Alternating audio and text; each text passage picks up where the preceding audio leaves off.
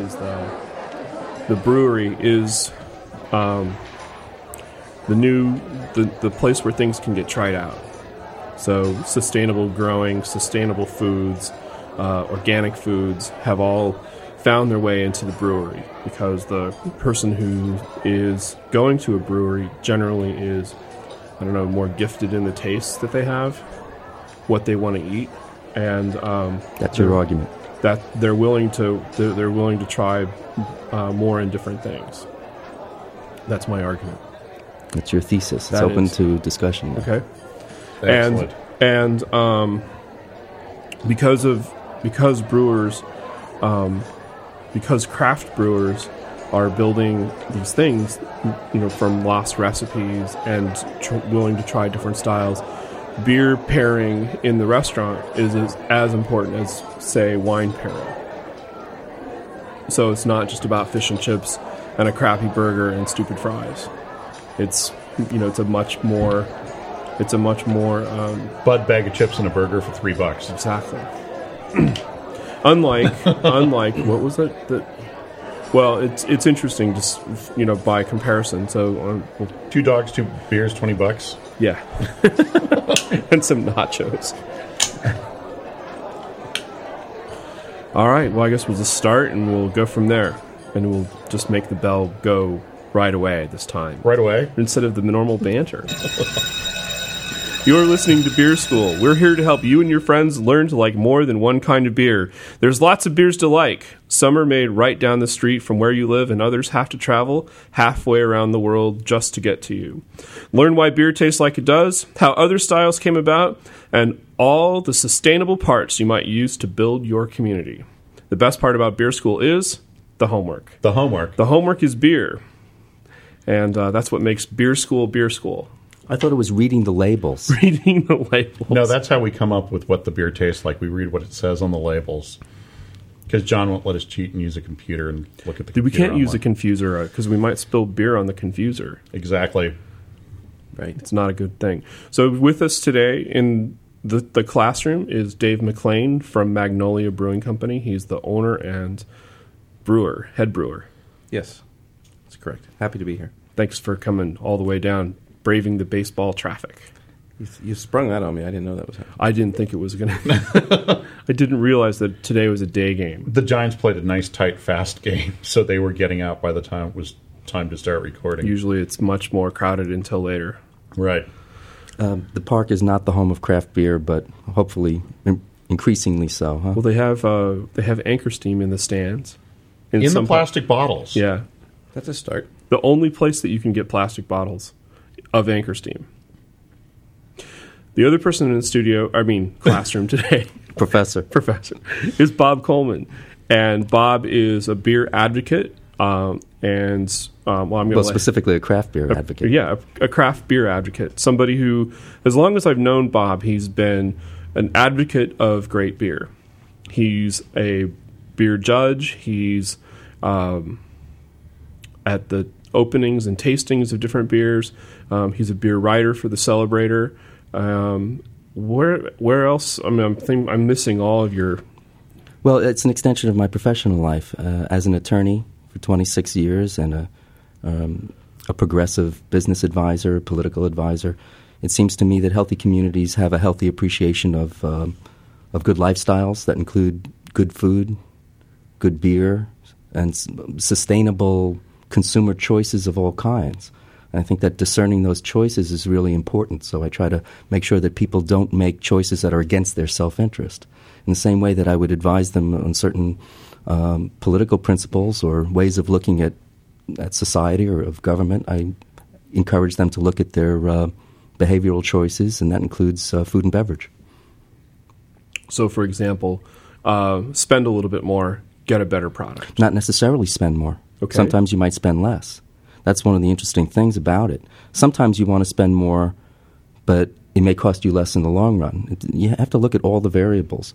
One of the cheapest beverage choices might be mixing your own sodas.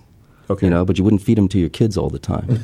Right. So, I mean, there are a lot of things. A lot of people view some of the better food and beverage choices as more expensive and therefore as elitist.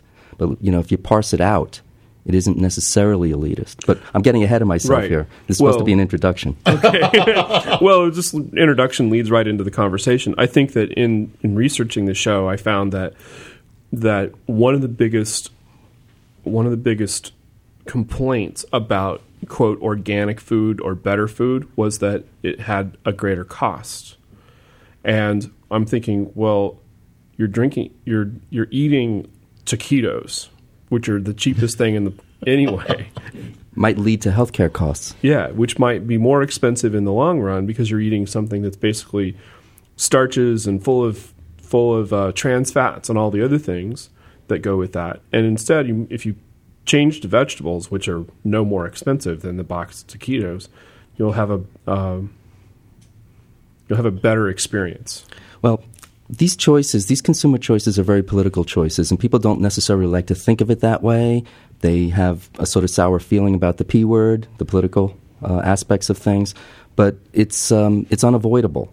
And when I had a hand in helping to found the current incarnation of the San Francisco Brewers Guild with Dave, who's co-founder, and the others, I mean, the idea was that we were going to try to highlight the qualities of buying locally and of supporting local companies that employed local people, that made choices that were respectful, that were where you would buy products and it wasn't just a transaction but a relationship where you might know the people and have a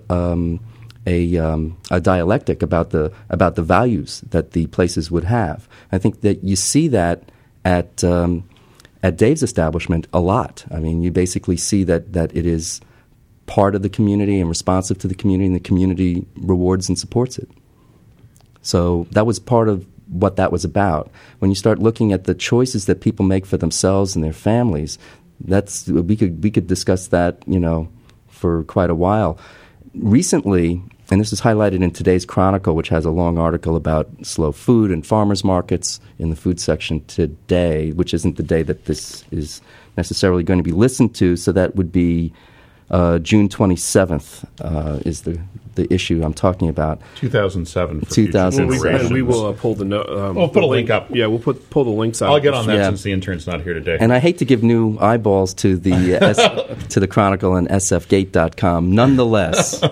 Nonetheless, they do capture one or two issues that relate to this subject and what we've been working on in craft beer as a movement.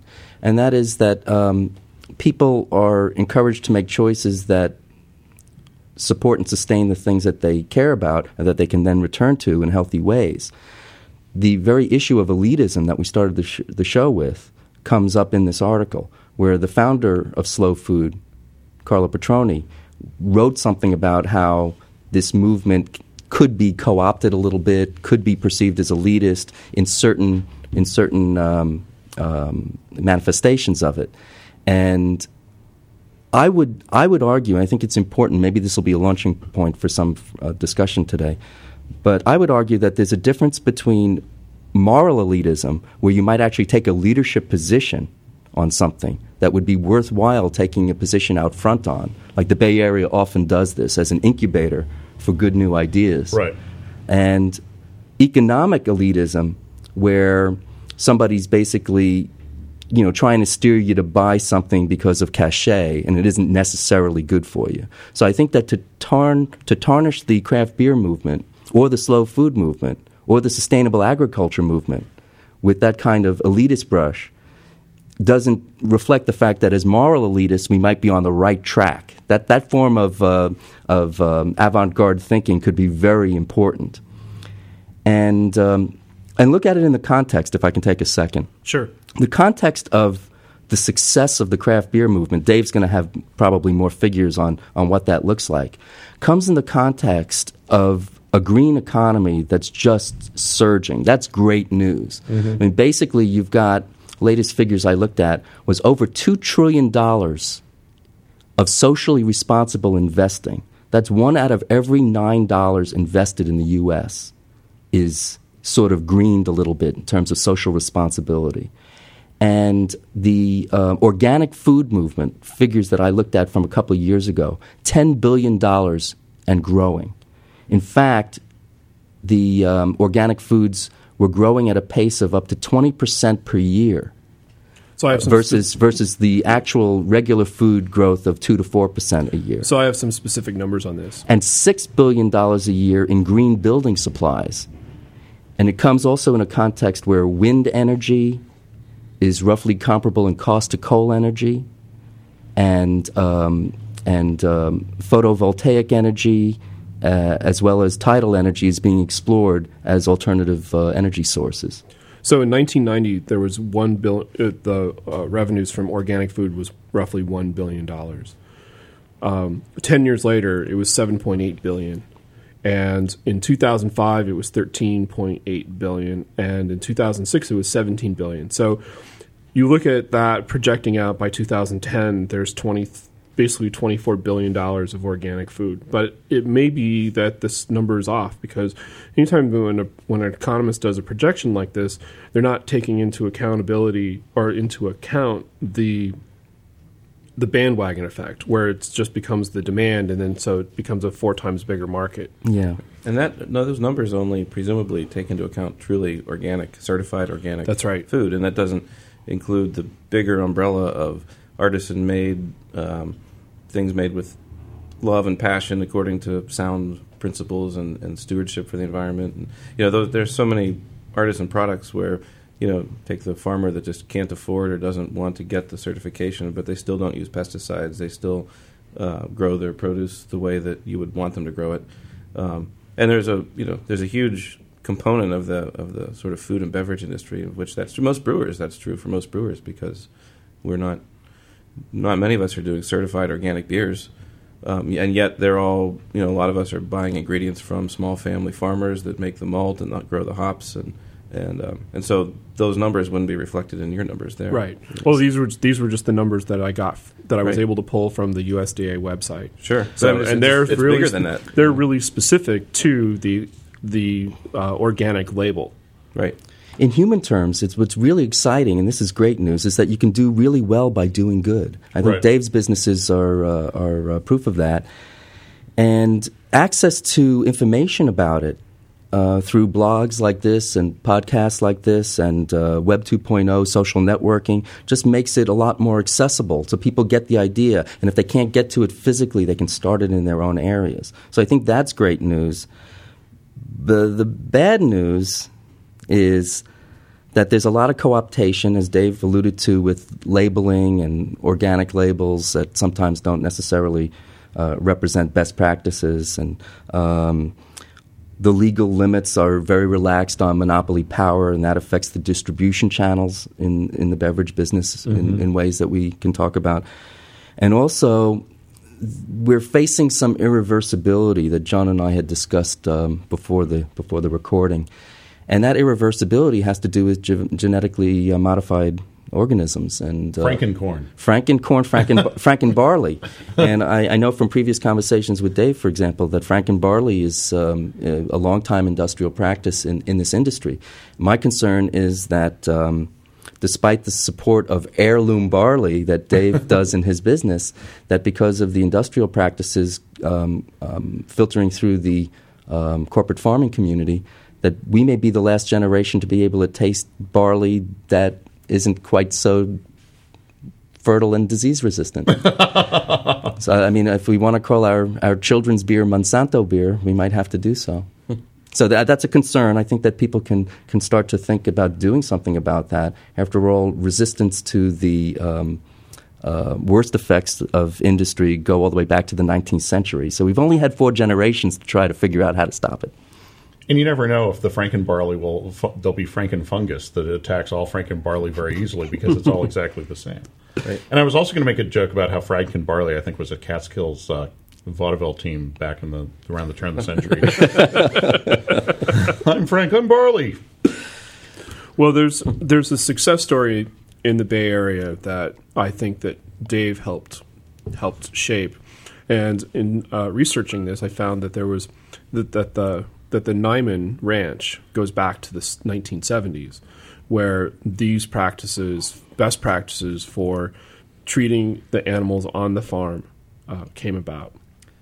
But I know that I had never heard of this place, this ranch, until I started hanging out at Magnolia and the 21st Amendment.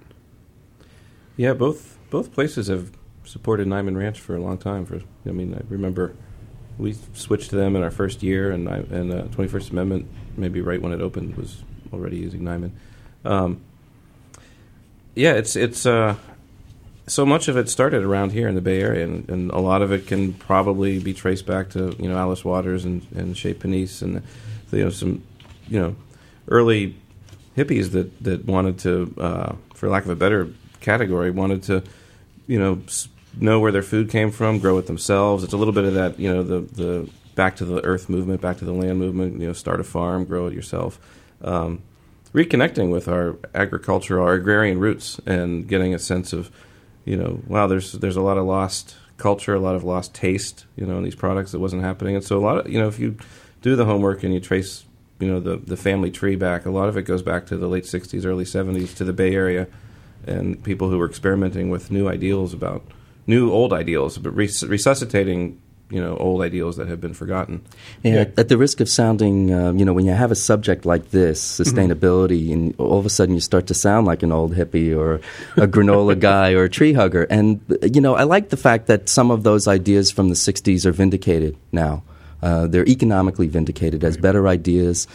Big business has discovered it, and you really can't have much of a positive view of the future of business for your big corporation unless you jump on the sustainability bandwagon, right. at least promotionally.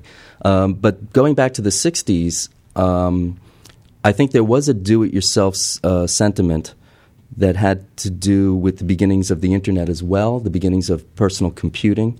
The Homebrew Computer Club, for example, right. Gave rise to the beginnings of the HP and Apple computer stuff. And the Whole Earth Catalog. The Whole Earth Catalog, the Foxfire right. stuff.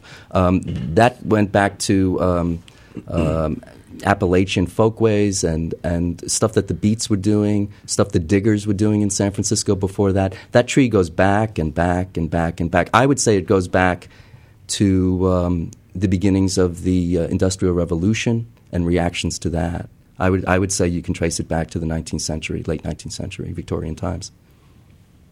Which is where Prohibition comes from too, which was 2 shows ago. Well, the reaction. No, it was the political reaction to industrialization. So you got the arts and crafts movement in architecture and design that was trying to look at something that could be sort of industrial but not. But then you also got reactions to the growing industrial climate, and one of the negative ones was temperance. Mm. But then you also got all the positive stuff that came out of that. Yeah. Well, the sense of loss on agrarian society was huge. I mean, after all, at the turn of the 20th century, 90% of America lived on farms. Now less than 2%. And we're very divorced from the actual, process of production of food. And I think that because brewing is an industrial process, to bring it back down to the scale where people can see where it's made and see how you do it and talk to the brewer is huge. It humanizes the production of food in a way that you rarely see unless you go to a farm. Right. I think that taking it even a step further, it's important. One of the things that people are just starting to realize, even in the brewing community, is that we've often characterized our own craft beer industry as an industrial process, and it really is more of an agrarian process. It is an agricultural product made from the earth, and it seems like we may have done ourselves a little bit of a disservice over the years to sort of think of ourselves as participants in an industrial process, when really, you look at Belgium and the farmhouse breweries and all the places where beer roots go uninterrupted back centuries, and it's really much more of there's very little that's industrial about it. It really is about crafting a product, that's full of the uniqueness and diversity that can only come from one person's mind on one person's land, and it at its core is part of that same agrarian, that return to those agrarian ideals that we're talking about here. Even the mechanical aspects of making beer are just, modern advances in a process that is at its core very much a natural process and an agricultural product that comes from it. As well, it should be. I'm sure you've discussed in previous programs that the origins of civilization had to do with people's desire for this, this product. For this product. Right. Mm-hmm. Well, there's an article that we've talked about in that modern society would not have got their act together if it hadn't been for the brewing process. They wouldn't have made farms where they were growing grain specifically in rows. They wouldn't have figured out how the science of yeast worked. They wouldn't have figured out how to keep things fresh for a long time. None of this stuff would have happened if it wasn't for this need to make this product. And those adaptations and improvisations are so creative. They're endlessly fascinating, like the variations of a jazz musician. And I've talked to Dave about this. But on the artisanal level, it's so interesting that it's no wonder that beer fans will travel way out of their way to meet the brewers and sample special products. It's not surprising. It's like it's in a way like the way that the United States was before we got big boxes and fast food. You used to be able to go from town to town to town, and you would find the town's uniqueness, the clubs, the restaurants, the things that were sustainable within that community because of the local farm.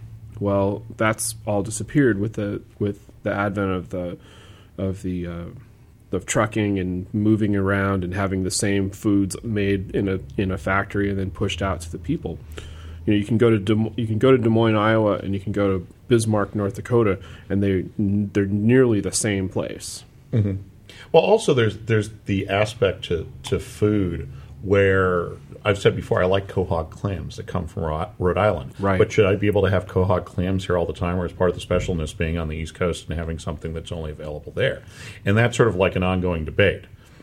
Should I get French cheese that grows in caves or is matured in caves? How does this fit in? Well, I think that it's special to get them. I don't think that it's sustainable to ship those clams across the country every time that somebody wants them. That's why I walked this beer here from the brewery. Well, one of the things about San Francisco beer, since you have San Francisco beer related people on this program, is that San Francisco, from its I won't say from the beginnings, because the beginnings were before the gold rush, but from our Euro beginnings, our settled beginnings. Oh, from the beginning of San Francisco. From the beginning of San Francisco instead of Yerba Buena. Right. And here we are in the cove here, where we're sitting in the water. Yeah. Yeah. So the irreverent history of San Francisco, the make money quick history of San Francisco, the break the rules history of San Francisco, and but also something about the tightness, the closeness, the intimacy of how people interact in San Francisco. All gives rise to this. I mean, we don't have the farms here anymore, but we're taking the raw ingredients and doing special things with them. And I don't want to be brazen about promoting the Brews on the Bay Festival, but there's a festival coming up where the Brewers Guild of San Francisco has exclusively San Francisco beers in a wide diversity of styles that I think exemplify the kind of creativity that we're talking about. What are the dates on that? Do you have them? September 8th and 9th, I believe. It's 2 days this year. It is 2 days. Wow. Yes. Saturday and Sunday. And it's on it's Jeremiah O'Brien it's on still? the SS Jeremiah O'Brien. The last remaining Liberty ship that was restored, and they toot around on the bay. And I've never been to Brews on the Bay.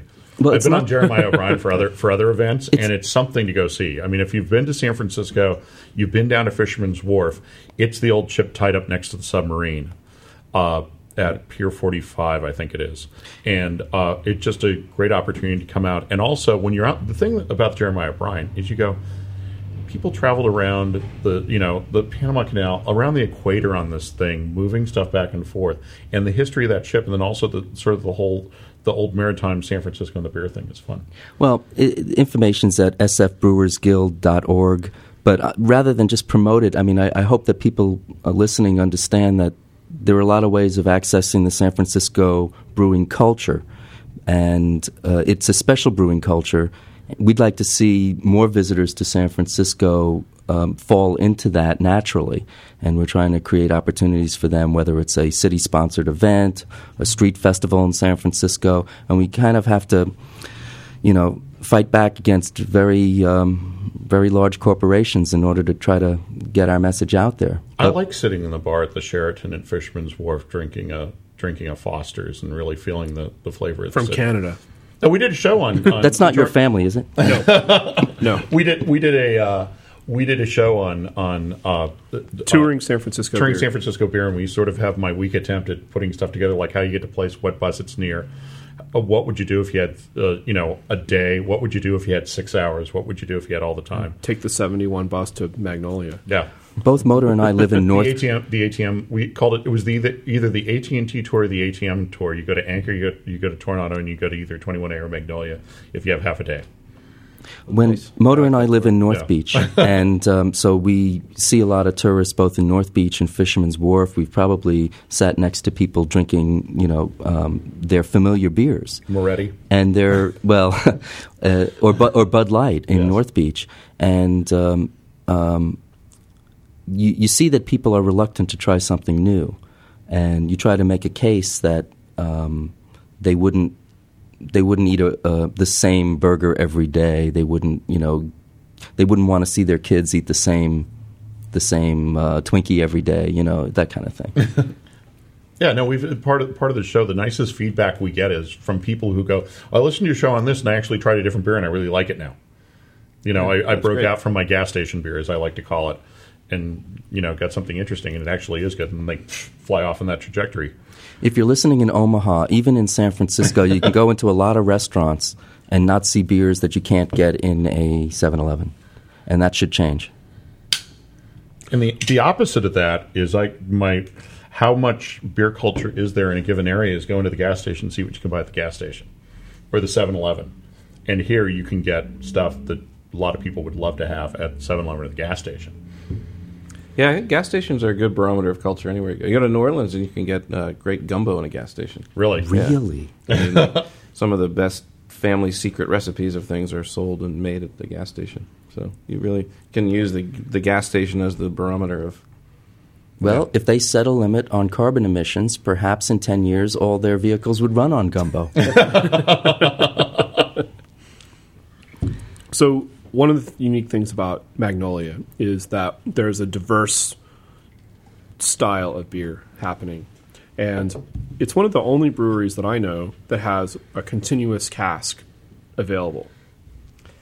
Yeah, that's one of my little near and dear to my heart things that, I always knew if I opened a brewery I would give cask beer a lot of attention. And so we try. We do. We keep as many as 5 cask beers on at once. That's incredible. And that just comes from my appreciation for the English brewing culture and the English pub culture in which English brewing exists, and which I think touches on a lot of the community issues that you're bringing up here today. I mean, that's part of falling in love with that world, that style of brewing, and the way in which that beer is served. It's the beer. I like and identify with a lot of the flavors and ingredients used in English brewing, and therefore cask beer. But a lot of it, too, is just the role that the pub plays in English culture. Around those hand pumps and beer engines and cask beer in any great pub in England is an amazing, thriving community. And they all come together to share these, even just the concepts of it, the notion of, this communal cask that everybody's kind of, being served from at once, and the idea that it's a living entity, that the beer is very dynamic and always in a state of Like flux. tomorrow it might be Tomorrow will different be than different. That would be like taverns during the American Revolution. True. I mean, that the role of the tavern in the American Revolution is somewhat well documented, and it is an extension of that too. Just the idea of pub life and the role of locally made beer in pub life, the local pride that wells up from that, the connections people make over, it was a little better yesterday, or this is a really fine pint, and who knows if tomorrow is going to be that good. I mean, that's when's this coming back? Yeah. I mean, that really gets at the heart of the brewery as a community beacon and central focus. So one of the things that drove me to write this show, to come up with this idea, was that when you walk into a brewery or a restaurant, you see roughly a dozen people scurrying about running the restaurant. And what you don't see is how far into the community that restaurant or brewery actually goes and touches. So in the case of Magnolia, the connection with Nyman, the idea that you're using organic vegetables, the idea that the squid come from Monterey Bay, Right. and that all the people that are involved with that, behind the scenes, it's an incredible thing. And it's, as I got to thinking about it, I'm like, I had not thought of that until just now. Well, there's a couple of real huge consequences to that, and I'm just going to set Dave up to fly with it. One is that if the squid's coming from Monterey Bay, then all of a sudden the clean water issues become more important to the customers who are looking for it the next time. If the crop is coming from a particular place, like, for example, outside Brussels, the Schaerbeek cherries face development issues from builders. We have the equivalent in this country where the very specific source of Motor's favorite clams or some Gravenstein apples or some particular type of hop, or a family kiln, for malt. These things, if endangered, get a response because people make connections with the products they enjoy and the sources. So it affects land use. But even more profoundly is just the simple act of facing choices that you haven't faced before. You walk into Magnolia, and if you're not familiar with those beer styles, all of a sudden you're making a choice. So you're discerning something in an Epicurean kind of way, and that is not what a lot of people are trained to do. People are kind of trained to be passive consumers of the familiar and not to engage in any critical thinking about the choices they're making. So that's a pretty hedonistic way of experiencing beer. And I don't think that being an Epicurean is an elitist term. I think it's actually kind of slowing things down a little bit and making better long-term choices that are pleasurable.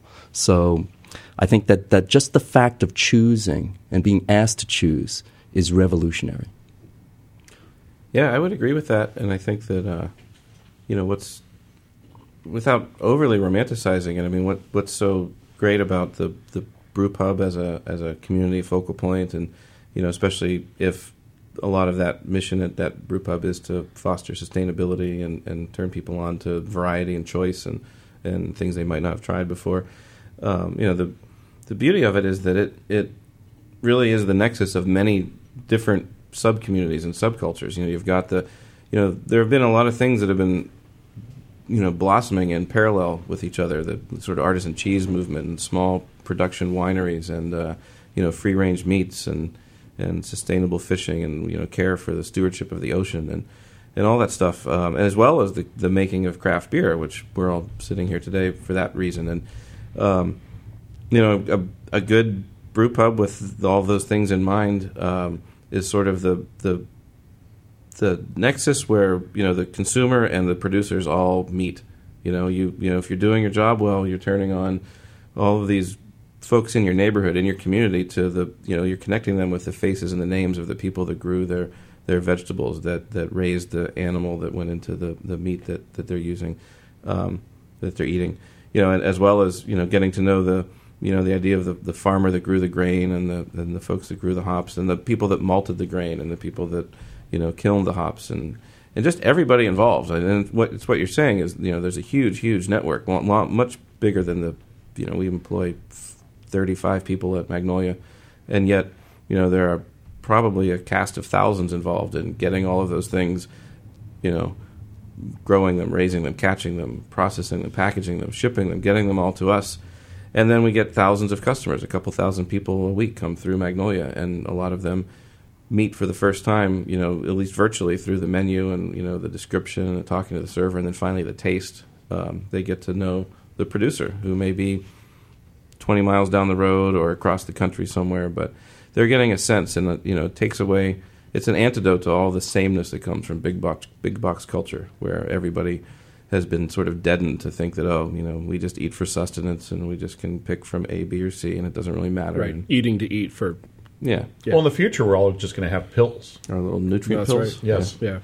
You So, know no- the one person that I always love seeing, and I forget what his name is, but he's the farmer who comes around and picks up the grain. Don. Yeah, Don. Yes. Yeah. Farmer Don. Don Morton. And comes down in the pickup truck, picks up the grain. And I see him around at 21A, and I see him. I don't know when he comes. I've never seen him in McDonald's, but Comes in the evenings. But I just sort of imagine, Farmer Don going back up to Santa Rosa, wherever he's, Sonoma County up there, and talking to his other farmer buddies about, and sometimes Farmer Don's wife's there in the truck with them, and With the dog, yeah. yeah, and just that whole, and there goes the grain back out to the farm. Right. And, I haven't, he hasn't shown up at Magnolia with them, but I've seen him come to 21st Amendment with steaks that he's butchered from steer that he raised that ate the grain, so you really do get the kind of almost mind-blowing full circle aspect of it. Yeah. There are foodstuffs that you don't want to really see how the factory farm operates. And when you think about a family farm versus a factory farm, I mean, I know I've been to parts of the country where people were proudly showing off to me the big array of industrial meat products, in a giant cooler, saying, "Well, look at the choices that we have here." And these, less is more sometimes. These are not real choices that if people knew what they were choosing, they wouldn't make that choice. So I think that the great thing about this podcast is that people might pick it up anywhere around the world and get a glimpse into a different way of thinking about these things. Yeah. Australia, Belgium, UK, Japan, Denmark, Louisiana. Even Louisiana. even Louisiana. So if you're in Denmark, watch out for the big box American This is culture. a list, and I'll post the link to this, but this is the list of the allowable things that an animal can eat at the Nyman Ranch.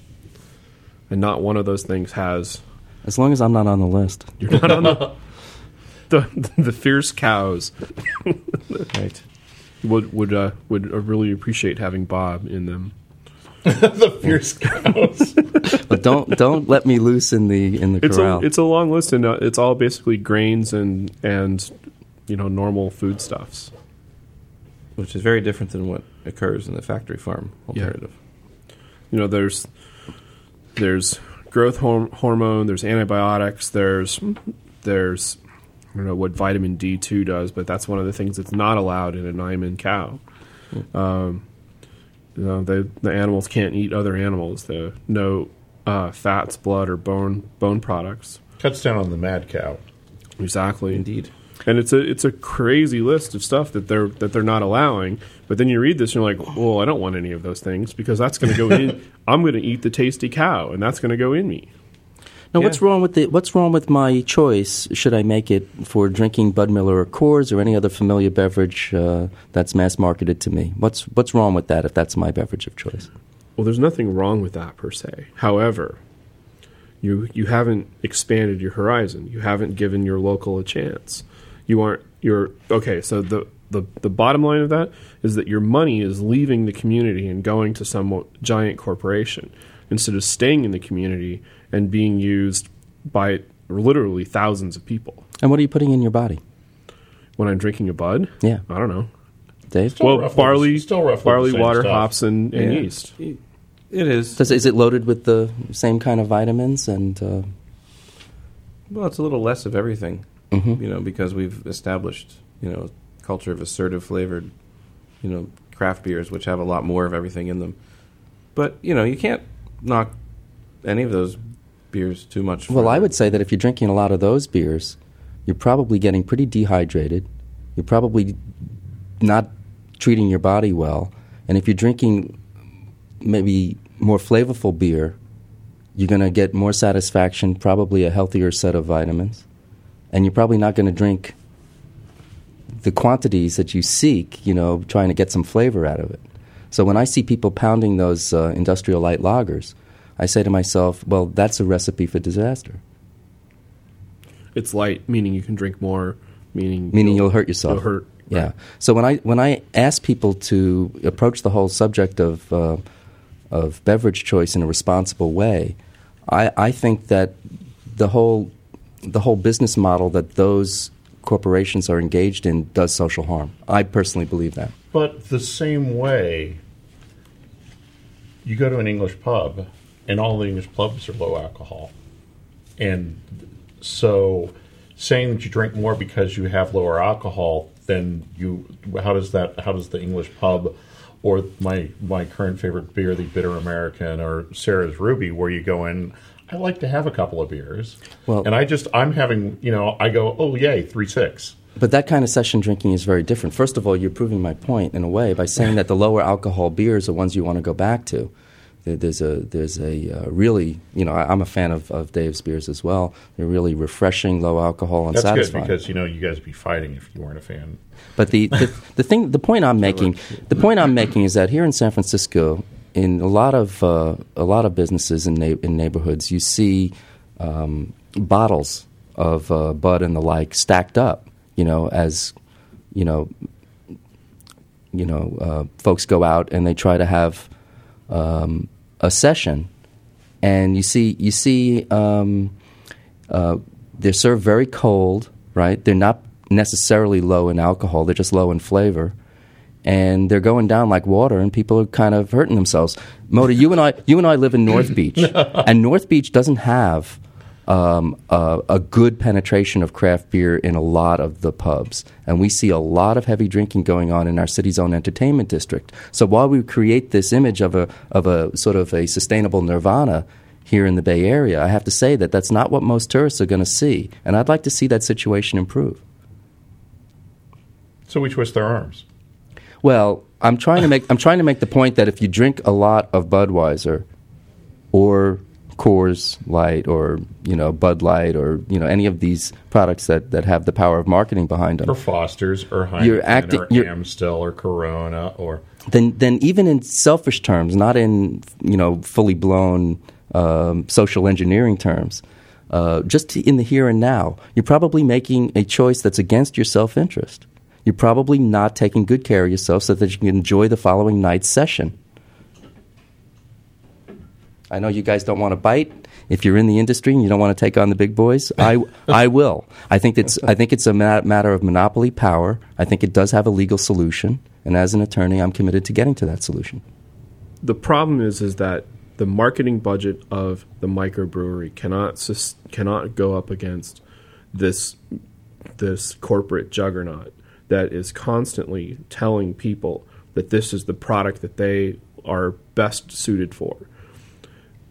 This area that we call San Francisco, as elitist as it is, morally elitist, does not represent the rest of the world in any way. And the thing with this podcast starts off, we're here to help you and your friends learn to like more than one kind of beer, because there's a lot of people that are mono beer enabled, and that's the one that that's the beer that their father taught them to drink. It's the one that they've always had, and that they're not willing to change when they go to a new city. They may be here on business. They may come from all around, but they're going to order the beer that they're familiar with, because A, they don't trust their bartender, they don't trust their friends, and they've had a really bad experience drinking something that was a craft brew because it was so out of character for what they were used to drinking. Because it had, someone says, and I've seen this many times, someone walks into the bar and says, I want it, what beer is the best beer? The person sitting there is going to say, an IPA.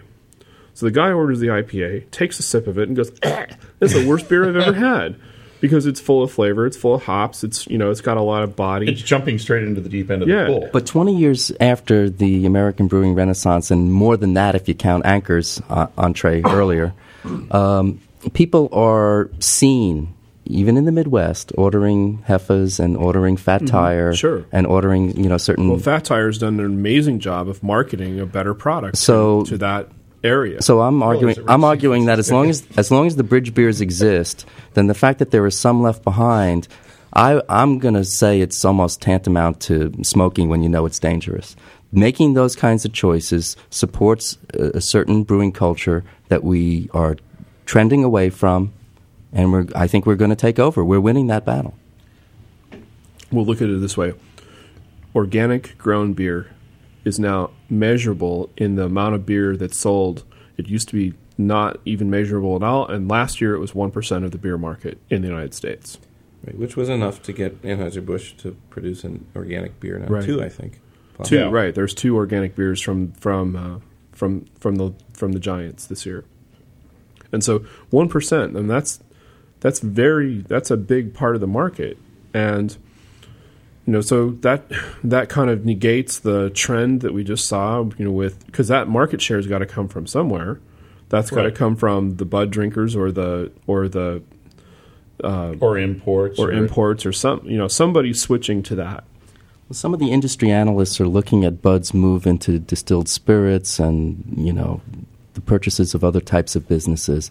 They do try to co-opt craft brew by, occasionally having a division that does something that looks like a craft beer or producing a craft beer wannabe. But, in this program, we've explored the whole notion of community, the overtones of consumer choice. In the San Francisco Brewers Guild, we tried to run numbers about the economic size of it, the economic impacts, in order to present those to the city of San Francisco so we could have more inclusion.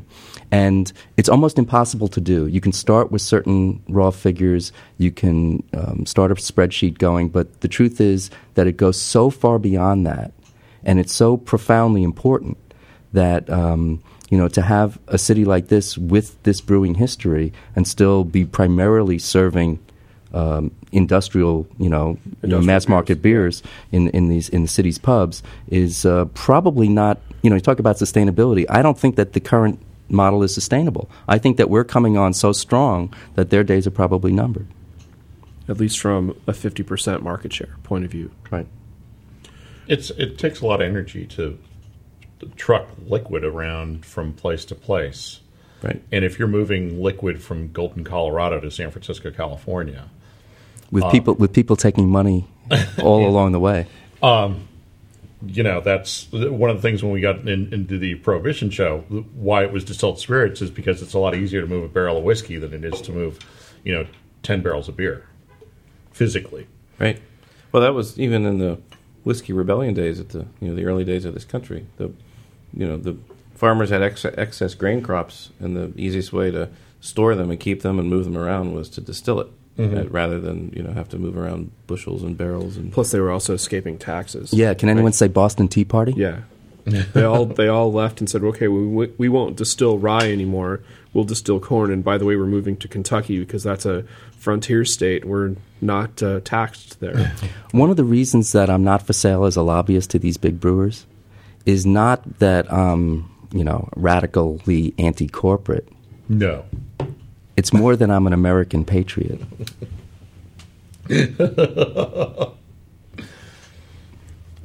But getting back, I think we posted something one of the early shows. Christopher Alexander is a big thinker on architecture, and he wrote a book in the mid-'70s called A Pattern Language, which was going to describe every single piece that you need to put together from an entire region down to a chair. And somewhere around pattern, there were 300 something patterns. 47, I think. Somewhere 47 or something like that. One of them was beer hall. And he explains why a place needs a beer hall. It's a place to gather. It's where people dance and sing and play games and all this. And at that time, he also said in America it was completely lost. That bars in the 70s were sleazy little dark places for the most part. And all of the goodness and joviality and community that went with the traditional like German beer hall or the Irish pub was lost. That's all come back in the brew pubs. There are very few little sleazy, dark, dank brew pubs. You should see Motors Sim City. In Motors Sim City, the brewery is huge, and the beer hall is even larger. No. It's throughout the community. There are a number of beer halls. It's not one big, huge brewery. Except during Oktoberfest. Dave has a very funny story, at least that you were telling me 2 Meet the Brewers ago, about a burger, the Nyman burger, the ranch burger. oh, right. This is. You might want to tell the audience what Meet the Brewers is. Okay, Meet the Brewers is once every month. I thought it was an Adam Sandler film. No,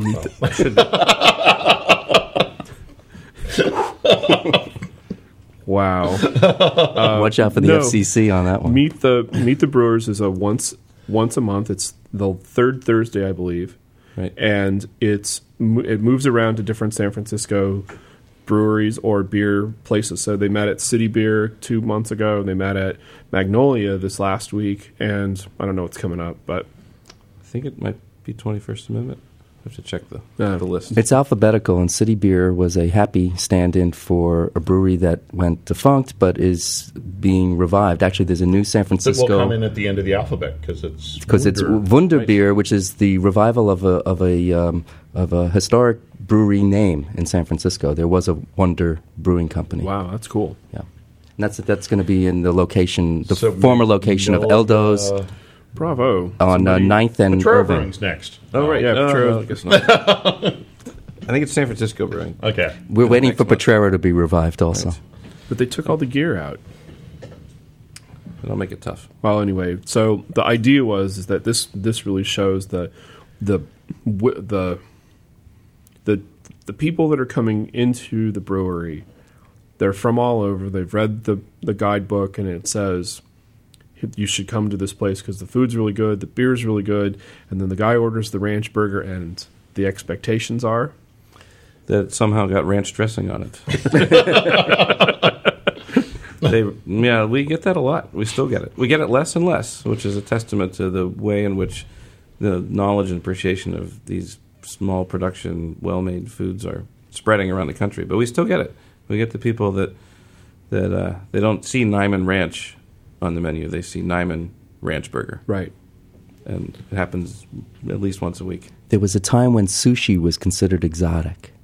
Yeah, and that you shouldn't eat bait. It was 5 years ago in Wilmington, Delaware.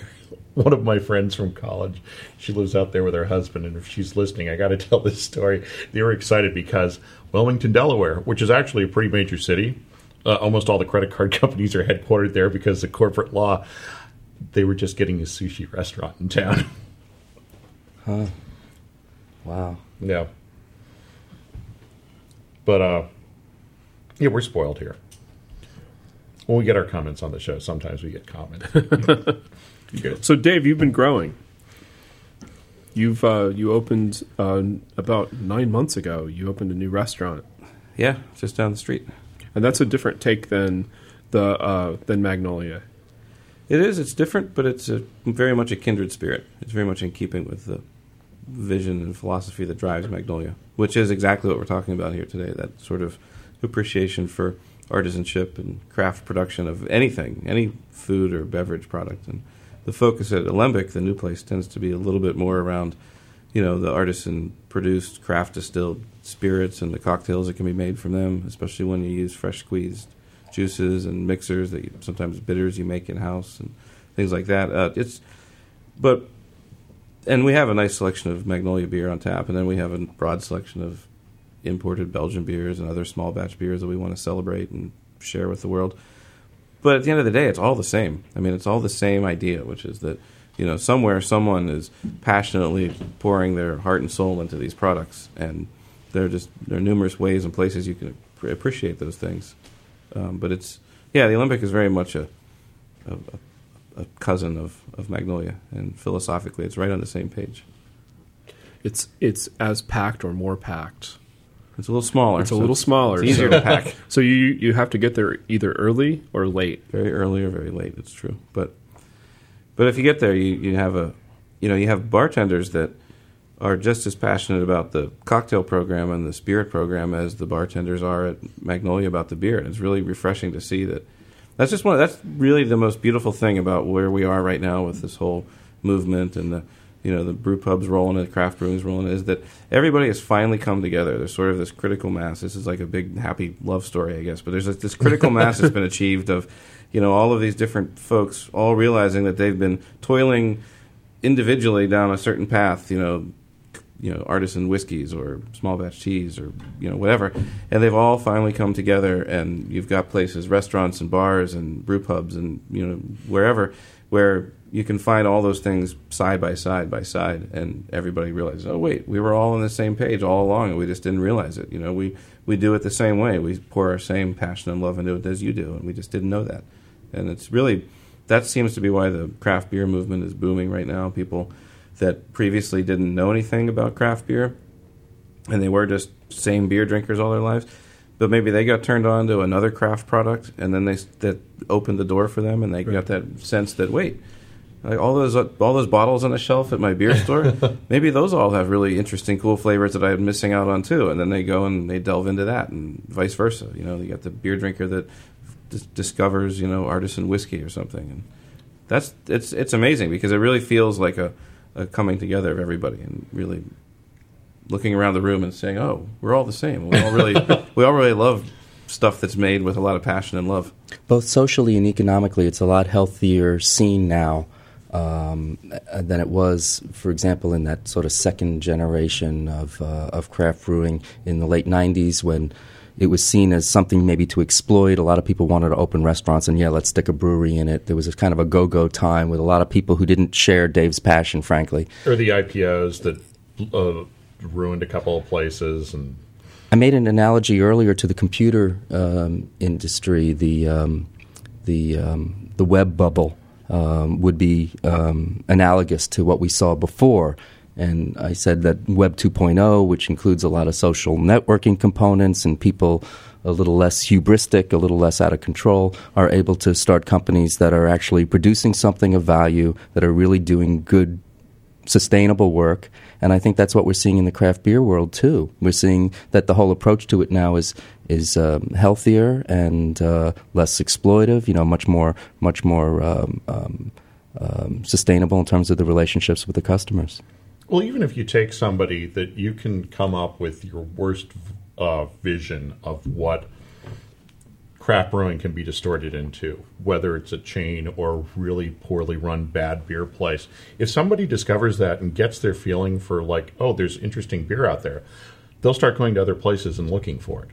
So it's sort of, you get no matter how somebody gets hooked on this, once they start discovering, wow, there's different beers, and start looking around in different directions and eventually find themselves, unless they just have the world's worst, poorly soured, bad batch of beer at some low-rent brew pub, you keep searching it out. To use a marketing term from a couple of years ago, that tipping point, has definitely occurred, where it's very cool now to be seen eating good food or preparing it at home. If you have a party at home, and you're serving well-made beer, or even better, fresh beer, then it's not seen as something unusual or geeky, especially on the coasts. It's seen as something that has its own elegance, its own desirability, and it's approved of socially, at least here in this part of the world. That's a revolution. That's a revolution.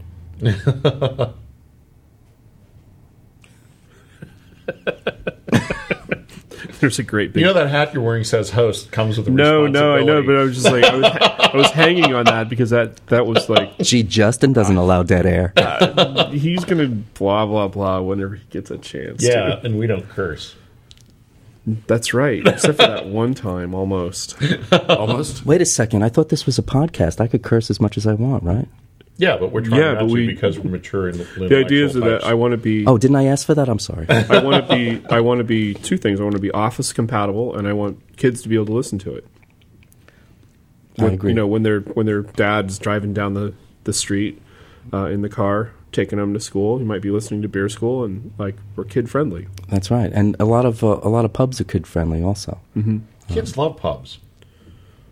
My friends' kids all love Triple Rock. Because, when you have kids, you move to the East Bay because but they love Triple Rock. You get a burger, you can get a burger. Or another one of my friends, I remember he loved Magnolia. They lived out in the avenues. And one of his first words was French fries.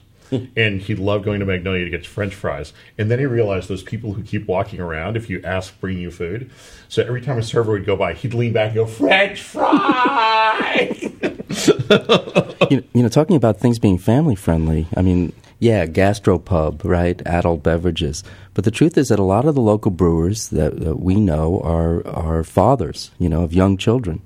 And I think that they all feel a sense of responsibility that the work that they do reflects well on themselves and their family and the future of their children. Dave? Yeah, I feel that responsibility. And I'm thrilled to be able to have Lily grow up in the Magnolia environment, in a pub environment, and for her to interact with her community in that way. I mean, since she was, a baby, a month old, holding her behind the bar, talking to regulars and customers. She's really spent all of her 3.5 years so far spending a lot of time in the course of a week coming down, maybe not all day long or anything like that, but she spends a lot of time there, and she has a different understanding of community, I think, because of it, than people that are often sheltered or, stay kind of, they don't, the idea that a pub might not be a place to bring a kid. And so you wouldn't immerse your child into that kind of environment that's lively, that's full of, 40 or 50 people at one time sitting around drinking beer and, eating a nice meal. I mean, it's a beautiful thing, and she really loves it. She lights up when she hears she's going there. She has a lot of friends. A lot of people are all like, "Oh, Lily, you're getting so big." And, she's not quite yet articulate enough to really clue me in on her view of it, but I would love to learn a little more about what she thinks of it at this stage in her life. But I think that it's a really great thing for to be able to have kids in a pub environment. And I think that the brewers that I know that are parents, I mean, there's nothing. It's a very small niche, small subset of people who think that maybe that the two shouldn't meet. That there's that pubs and beer or beer environments are not kid friendly. I think that the brewers that I know, I mean, we all are very proud of what we do, and we're very proud to integrate our families into that, and vice versa. And I would maintain that socially responsible businesses like Dave's engender socially responsible drinking, where people will take mass transit, and basically the concerns of the neo-prohibitionists about drinking and driving are reduced, limited, eliminated by the healthy environment of a good gastropub. I mean, obviously people there are eating as well, and they're infused with a spirit that's very different from an exploitive business. Yeah, I mean, I think that I feel a lot of responsibility running a pub because of all of the aforementioned community aspects of it, and I feel like a good pub, brew pub or otherwise, owes it to the community that it serves to provide wholesome, quality products and give people an experience that you would be comfortable giving to your own family. Feeding. It doesn't feel right for me to buy one kind of food at Magnolia and serve that to my paying customers, and then maybe buy a different kind of food at home and give that to Lily and my family. It just doesn't work for me. And it's a yet another kind of testament to like that great community coming together aspect. That is, I can bring Lily into Magnolia and she can eat there, and I know that she's getting the best food that I can find in that environment, and that means that other people have that opportunity when they come in. And I think that's not just a little nice value added component to what I do. I feel like that's a responsibility. I feel like I have to do it that way. So you're not just taking the frozen bags of what the poppers, the little pepper popper things, and just throwing them in the fryer? That's not what goes on there? That's not what goes on there. And so somehow your Those wings... are pretty good, though. somehow your wings are better than the wings that I might get at Hooters? I don't want to point fingers. Yeah, I mean, the idea that you get a free-range chicken wing is kind of cool when you think about it. I mean, it's nice to be able to eat some comfort food that's kind of fun beer-drinking food and know with certainty that it's also, been handled and cared for in a way that is consistent with the beer that you're drinking as well, and that, there's nothing there in your experience that is potentially detrimental. Right. And it tastes better. It actually tastes like chicken. Yeah. There's that. Oh, you can give me a taste. I love chicken. You can give me a taste test on chicken, and I'll tell you exactly what chicken it is. And where it came from. I can't tell you where it came from, but I can, The terroir of the chicken. Yes. the soil and that it lived on. Yes. Well, Dave, thank you very much for being on the show today. Thank you. It It's means my a lot pleasure. that you've come down and braved the traffic and did that for us. Well, there was beer here too. And there was beer 21st Amendment beer, no less. And a can. in a can. Well, this is the new sustainable product because there's a whole long list of reasons why a can is better than a bottle, but Right. we won't go into. And we this. drink their Kool-Aid, so. And I walked it over here. Right. I mean, besides drinking it at the pub straight out of the hose, this is pretty much.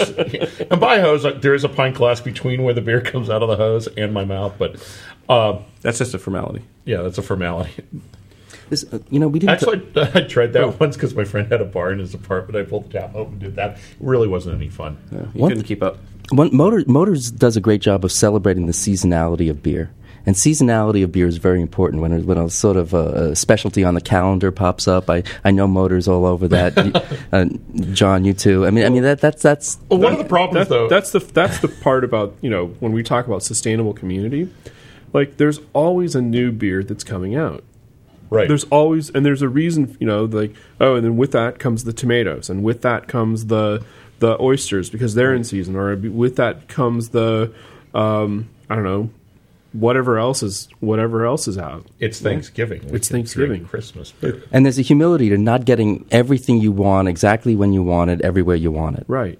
Yeah, it helps you celebrate the rhythms of life, the natural rhythms Yeah. in the world, and yeah, it's Well, one of the things that really, really upset me was when Eye of the Hawk from Mendocino Brewing. It's available all year long now, and it used to be twice a year. You'd go up to the brewery for either it was their anniversary party, and I think maybe Oktoberfest or something. There were 2 times a year when you had to drive to the brewery to go get this beer, 100 miles north of here, pick it up, bring it back. They had a limit on how much you could get. And that was like, whoo, we're going, how much Eye of the Hawk you get? You go up and get your Eye of the Hawk, and now you can get it in 6-packs at the gas station around here. And it's no longer this very special thing that you got like twice a year and held on to. But Bud Select is special. I just got a text from the General Counsel of Anheuser-Busch. They want to talk to me. I will say that I really love the fact that beer, unlike wine, is a blink or you'll miss it event. yeah, the perishability and the of the moment quality. Yeah. is really adds a lot to the fun and the ritual involved. And everybody loves a little bit of ritual in their lives, whether it's pertaining to sports or food or music. People love that idea of coming down to the brewery and tasting something right when it comes out, and sort of maybe some of the fanfare that goes with that, the celebratory aspect. It's woven into people's lives in a really fun way. Or even the quiet sometimes, hey, Motor, come here. Oh yeah, Here's a clip. We're going to have this on soon.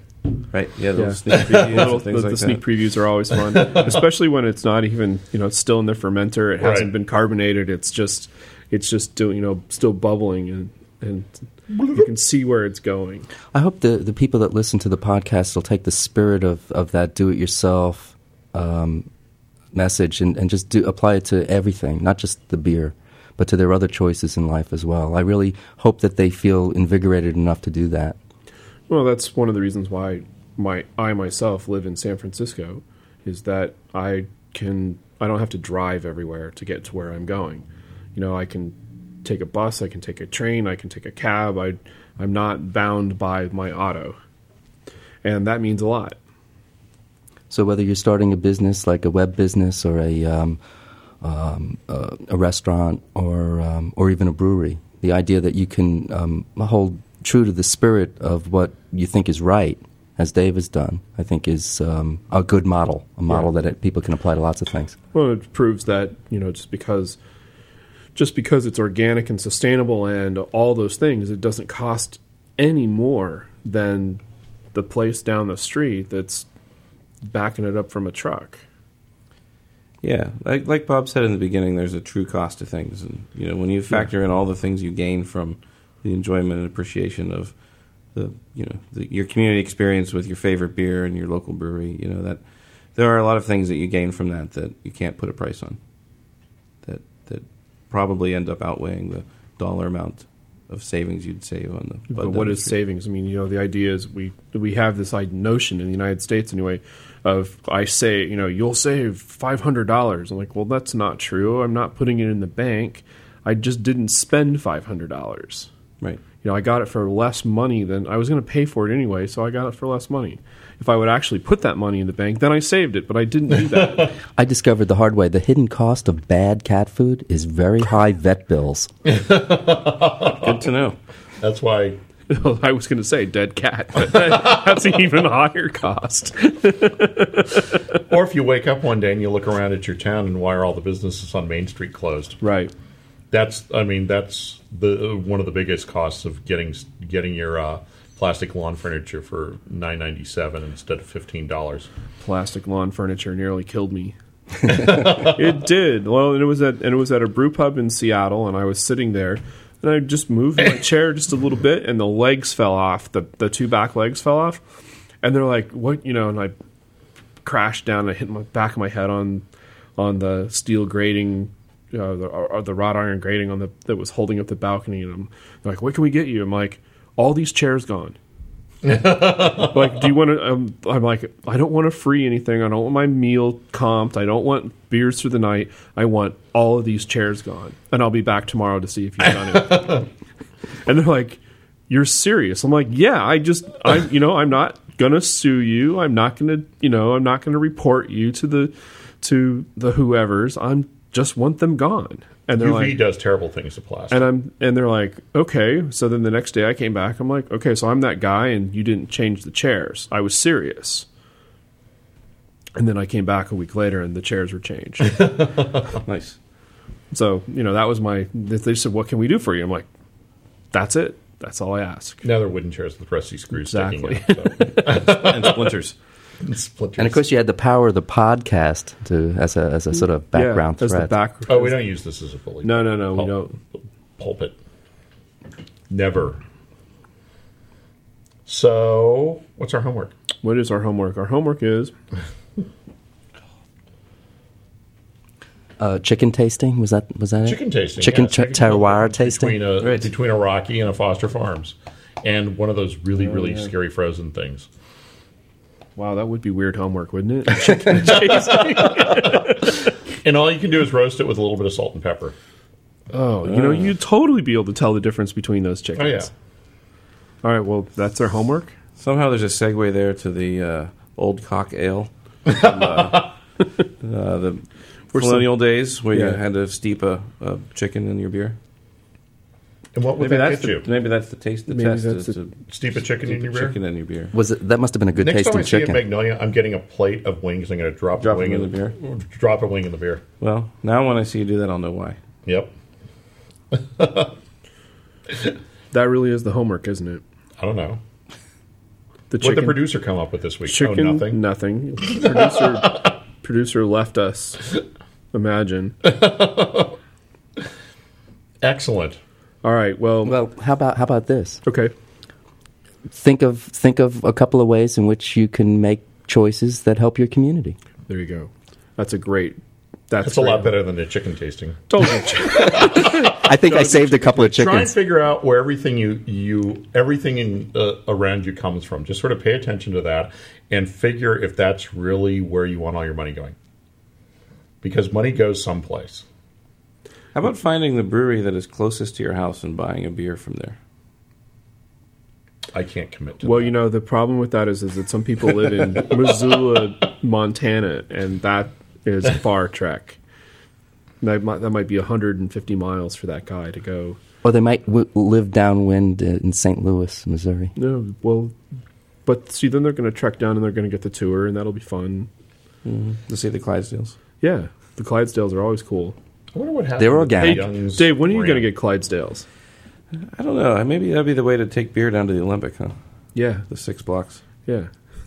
Need a stable. I'm sure there was a stable in the Haight somewhere. I can't find it. Oh, look. What about in back of the Met of Olympic? There's that. We could keep them back there. Yeah. Then There's a little garden, the Olympic Gardens. Yeah. We're growing our own produce back there. Oh, you are? Yeah. Oh, that was rumored that was going to happen. Yeah, we And have herbs growing back there now. They were the easiest thing to kind of get going quickly. And we're going to grow some other vegetables and some fruit. They're going to wind up in the. Some of them wind up in the food. Some of them wind up as cocktail garnishes. Uh-huh. Yeah, it's kind of. We have hops growing too. We got a great really? tall wall. We've got a couple of plants that are already about And 2 feet tall. And southern exposure. And nice southern exposure. I grew hops even though I didn't use them, I grew hops for 2 years on my roof in North Beach. Nice. And it's amazing. They just go boom one day. You come back and they're like growing a foot a day. You can almost watch them grow. Like Yeah. literally sit and see them grow. They grow so fast. At this point, when they're Now that's the kind of homework I like. Watch the hops grow. Right. Okay, so that's it. Get some hops, grow it, and watch it grow. right and report back. And report back. Okay. Well, Bob Coleman, thank you very much for being with us today. Thank you. A great benefit to the show in many ways. We'll have you back soon. Is that a threat? Like maybe, Like Saturday. Like Saturday. Well, actually, What's happening Saturday, John? So this goes on before Saturday. Yeah, right? this goes on before Okay. Saturday. So Saturday at 12 noon, that's Pacific Standard Time, on June 30th, we're doing our 21st show, which is live from the 21st Amendment, and it's about the 21st Amendment. And so 3 shows ago, we did the 18th Amendment, which talked about, which was the 75 years leading up to Prohibition. And this is the second half of that story. That actually takes, believe it or not, another 75 years to undo itself. I want to commend to the listeners when the show with Justin is released. He's amazing. So I know that's a program that's coming up. So Right, home brewing part 2. Yes. So we threw home brewing under a bus in the first show, and We had some good beer, though. we did have some good beer. That strawberry wheat was fantastic. Amazing. That the guy that made that, I don't know if he made it with real squished strawberries or if he just used strawberry extract, but Or Smuckers. or Schmuckers. And I want to say in all seriousness, I'm proud to be on a program with Dave. Dave really does it right. Thanks. Yeah, I've I'm always honored to be heard on nice here. things about you, and that's rare when people get drunk and talk about brewers. Yeah. None of it's true. All lies. Alcohol-fueled lies. All right, well, we only have one last thing to say on Beer School, and that is... Class dismissed! And then the mic stay on for a while, just to let you know. But we can wrap it up as the same. All the same. Yeah. Well, John, what do you say? 6.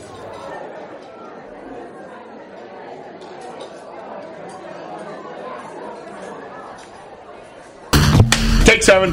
563 2nd Street, Where it all began. 12 o'clock p.m. We looked over and we saw a gigantic watermelon. What would we do with it? talk about it. Talk about it. Beerschool.com doing their 21st episode talking about the 21st Amendment at the 21st Amendment. Skip all the babies' birthday parties and be there. Be there. Soccer practice is not as important as Soccer going to... practice has been canceled. Be there or BJP. It's not like you got to be at church, but if you really needed to be at church, you could be there because Beer School is a church. Go to beerschool.com/live. Why? Because then you can hear us talking live. Live? Live. Where? At the 21st Amendment. When? In the- June 30th. At 21A. Beer School Live. Soccer practice is canceled.